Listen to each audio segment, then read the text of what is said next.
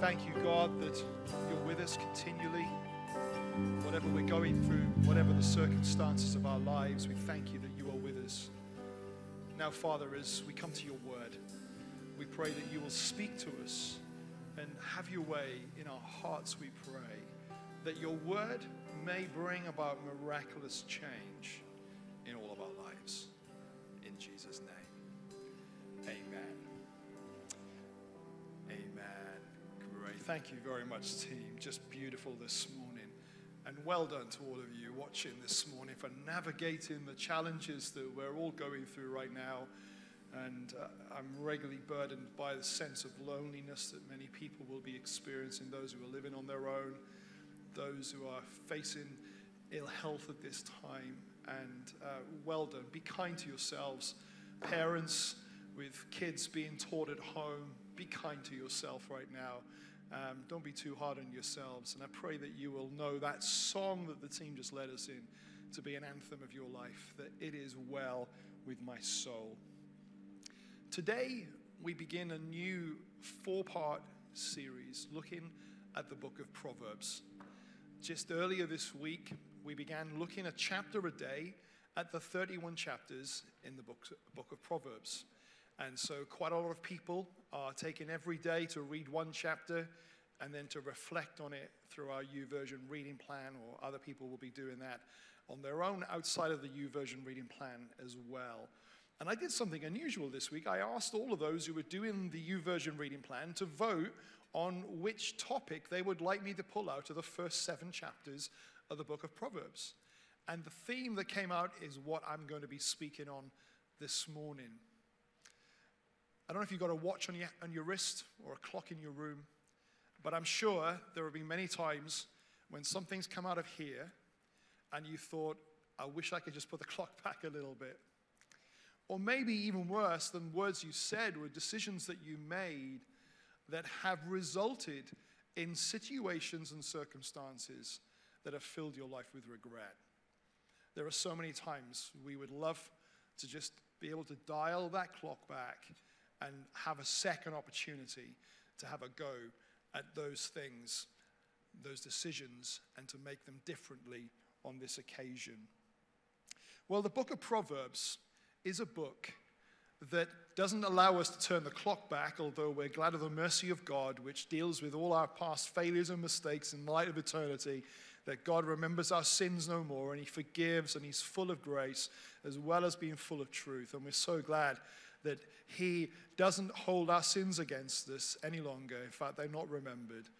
But often there are implications in this world for the decisions that we've made. And the book of Proverbs has a purpose and a design, and that is that your life and my life will be fruitful and successful and will do well. And Proverbs, knowing that we can't turn the clock back and have a second go at many of the decisions we make, it wants to enable us to know wisdom to be able to make the right decisions and the right choices in this world, that things may go well with us in everything that we do. You know, they reckon that we make approximately 35,000 decisions every single day. That's a lot of decisions. Of course, some of them are trivia and have very little seeming consequence. Should I have muesli or granola for breakfast? Who cares? It's up to you. And you might think, oh, I wish I chose the granola, it's a bit sweeter. But it doesn't really make a big implication. You're not going to want to switch the clock back for those sort of decisions. And they will frame part of the 35,000 decisions. But there are many decisions that we make that are far more significant. And I'm not going to address, and the book of Proverbs, in fact, doesn't address every single variable of the 35,000 decisions that we may make in the average day. But it calls us to know someone present with us that will enable us to be wise. Recently, I picked up an old hobby. It was a hobby I was never good at in the first place, which really frustrates me because I'll enjoy strategic things. But I've re-picked up chess. I used to play on a board, but now I play on an iPad. And so I've got computers I can play against that I can learn from. It's a little bit different playing against somebody who obviously seems to know what they're doing. The last time I used to play this was against one of my 6-year-old sons, and they beat me. And they were very annoyed at me because they thought I'd let them win, and I hadn't, and I couldn't persuade them otherwise. But I'm enjoying picking up this old hobby, this classic battle game of chess. It's a game that has a simple premise, and that is to win. I'm not going to explain chess to you today, but you have to take captive, make sure that the king is unable to move anywhere, and you take the king and you win. You get the game into a position called checkmate. It's a really simple premise, just win. But the process of getting to that premise is quite complex. There are all sorts of variables. There are all sorts of decisions you can make. And the decisions you make depend upon the decisions the opponent makes. And you've got different characters on the board who all have different boundaries and different abilities and different ways that they can respond at different times. It's a great game, but it's quite complicated. In our life, there are some things that Proverbs talks about that has the simplicity of the premise of chess. The simplicity is this, that you in your life will win, that you will live fruitful, that things may go well with you, that you will not live a life of regret. You will not live a life of sleepless nights because you are facing the regrets of wishing you could turn the clock back. Proverbs wants you to win. It wants you to succeed. It wants you to be fruitful. And just like the game of chess, the premise is pretty straightforward about winning, but the process is quite complex. The process of navigating these 35,000 choices every day do make it quite complicated. Winning in life is possible. Every move we make, though, has consequences. Maybe when you're facing a decision in your life, you may pray to God and say, God, you know the choice I have? There's 2 jobs on offer. There's multiple places I can live. Should I put an offer in for that house? Should I buy that car? Should I respond to that dilemma that I'm facing in this way? It may be that you want to do something like I've discovered I can do while I'm playing chess on the tablet. And that is I can request a hint. It's a brilliant function. It obviously doesn't happen in a competitive game, but if you're practicing, I can choose a hint. And it's brilliant. It sort of highlights just a little clue as to the best move that I can make on the board. There are times I meet lots of people following Jesus that would love a function like that. Give me a hint, God. In fact, asking for God's will and best direction in our life is one of the most requested prayers. We'd all like a hint. And Proverbs promises wisdom for all decisions, but not in a dial a hint sort of way. Proverbs is not the deliverer of wisdom. These times of lockdown, I understand the takeaways have done brilliant, the food takeaway centers. You can go to their menus online and you can choose what you'd like to have and you can select it and they will deliver it to your door. Proverbs is not like the deliveroo of wisdom. We can't pick and choose the bits that apply to us or the things we prefer or the things that we like. There's something holistic about this book. It doesn't just act as a menu of how you should respond in a given situation.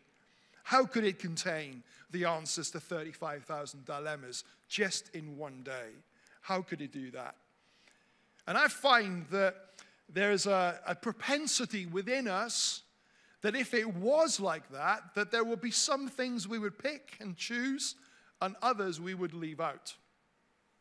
I've noticed over the years that if I go to a fairly basic restaurant, I could probably be a bit fussier with the order than if I go to a really nice high-end restaurant, of which I've not done very often in my life. So you go to just one of these chain places and you order a burger. And you say, but I don't want the tomato, I don't want the coleslaw, I don't want the mushrooms, I certainly don't want the mushrooms. Just leave them out and give to me what I'm asking for. But if you go to a Michelin star restaurant and they've prepared and crafted a meal, don't say to them, listen, I'd like you to leave out 3 elements that I don't want in my food. Because you respect that they know the menu of what they create, the combination of the ingredients they have crafted, and they know better than you do. Sometimes we just have to trust the chef rather than always our taste palette. And the 35,000 decisions that you and I might make today, Proverbs doesn't just give us the ability to have some words that speak into some of them, but Proverbs introduces us to a person. It's a person that Proverbs, as we look at in a moment, says that our relationship to this person is what opens the gateway to wisdom. It isn't selecting from a menu. It's embracing, through relationship, the person of Christ. Proverbs reveals that embracing this person, the person of Jesus, brings wisdom into our lives. And rejecting the person of Jesus and all that he wants to bring and all that he wants to say, it brings foolishness. The premise is really straightforward. It's wisdom or foolishness. It's one side of the board or the other. There's nothing in between. It's not like I'm going to be partly wise and partly foolish. You're either a fool or you're wise. And Proverbs just makes that stark line really clear. You can't sit on the fence with it. You can't just be ambiguous and say, I'm just going to hang out in the middle here. You're either one or the other, wise or foolish. The stakes are really high of being foolish, and the joy is really wonderful of being wise. So, how do we get wisdom? Let's look at a few verses in Proverbs chapter 1. Verses 32 and 33 says this. For simpletons turn away from me to death. Fools are destroyed by their own complacency. But all who listen to me will live in peace, untroubled by fear of harm. Proverbs is a really inclusive book. When you read it, it often talks about those who are foolish, those who have evil intent, and those who are wise. And it makes that contrast really plain. But it doesn't exclude anybody from being able to be wise. This is a book that is addressed to all ages, all cultures, all backgrounds. And it relies on us making a decision as to which we want to be. In fact, Proverbs is not hiding. So wisdom is not hiding. It's not tucked away in a corner as a secret for those people who have a rumor that they hear about wisdom to go and find it. Proverbs 1:20 says this, wisdom shouts in the streets. She cries out in the public square. Wisdom is trying to get our attention and to appeal to us. God wants us to be wise. And this is the key verse that we're going to look at just for the next couple of minutes. Proverbs 1, verse 7. It says this. This is the access way. This is the entrance to wisdom in our lives. The fear of the Lord is the foundation of true knowledge.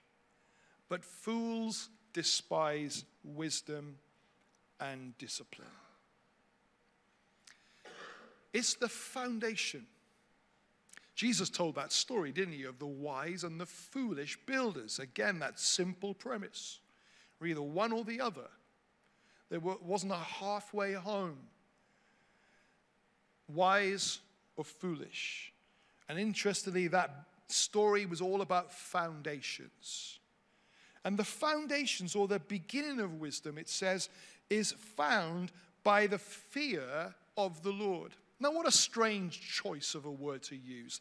The fear of the Lord. Because doesn't the Bible teach us that perfect love, of which God is perfect love, that he casts out fear? Doesn't the scripture talk about God hasn't given us a spirit of fear, but one of love, power, and a sound mind? So why is it now saying that fear of the Lord is the access point or the foundation of wisdom in our lives? Well, the reference to fear here is not the sort of fear where you put your head under the pillow or under the blanket because you hear a rumor that there might be a spider crawling across your ceiling. Or it's not the same fear as you have as you climb up on a high point and you look down and think, I may fall, and your legs begin to go like jelly underneath you. It's not that sort of fear. This sort of fear could be described as awe. It's an awareness that there is someone around you, there is someone within you, there is someone beside you that is awesome. Awe or reverence, honor and respect. When I used to work at our Bible college, I discovered that even though there were certain ways that were the standard policies of how papers should be written and submitted by the students, that every lecturer had their own idiosyncrasies of the things they preferred. It seemed like the first year of the students' experience was learning what each of the individual lecturers preferred. And it was very confusing for them at times. They learned how footnotes were to be kept in different ways. They learned the sort of argumentation that one lecturer would prefer over another. And they learned, out of respect, because they were trying to pass a paper, that they needed to deference towards the preference of the lecturer. Now, those lecturers were fallible. I'm sure, I never saw them ever make a mistake, but I'm sure they were fallible. I'm sure that their preferences weren't designed in the wonder of God's perfection. And of course, the students were trying to pass something. But the principle of in awe or in respect or in honor of somebody, that you learn what they like. And therefore, what comes out of you is respectful of that. The fear of the Lord, the awe of God, the honor, the reverence, the respect of God is the foundation of wisdom. Jesus doesn't have preferences because of some idiosyncrasies in his life. Jesus has preferences because he is the perfect standard of truth. In him, there is no error. In him, there is no sin. In him, there is no shadow. In him, there is no darkness. He is the perfection. He is the benchmark, the ultimate benchmark. And so, as we invite God into our lives through the Spirit, as we respect and understand and live in awe of Jesus, it means that we want to please him and his ways. He's not marking us. He's setting us up to win. And everything he has given us and blessed us with, we are called to steward for his glory. Living in awe and fear of the Lord is respecting that he is with us in the room and wanting to make a decision that will please him. Proverbs doesn't cover the 35,000 decisions you make, but it does say that in your life, the person of wisdom, Jesus, is present. And if we make those decisions and ignore him, then foolishness. And there are consequences we read about in Proverbs. It reminds us of stark consequences when we act in foolishness, not in wisdom. But when we honor and respect the one who is ever present, then we make decisions, choices, based on his preferences, not ours. The fear of the Lord is bowing the knee of our heart. It's having humility. That's a challenging word, humility. Because there are times when it's easy to humbly acknowledge that God knows best. Until, of course, what he says disagrees with one of our preferences, or it disagrees with something that we feel we would like to do. And so we go back to deliverer wisdom again, and we pick and choose. But that's not the fear of the Lord. That's our own independence and our own desire to make things work ourselves. But the fear of the Lord bows the knee in every area of our life. It has humility, and it says, God, I trust your expertise. Humility doesn't debate his competencies. Humility doesn't debate his truth. Humility doesn't compromise his ways. Humility doesn't check in and check out of his voice. Humility surrenders. Humility recognizes who is in the room. Doesn't think less about us. It thinks more about him.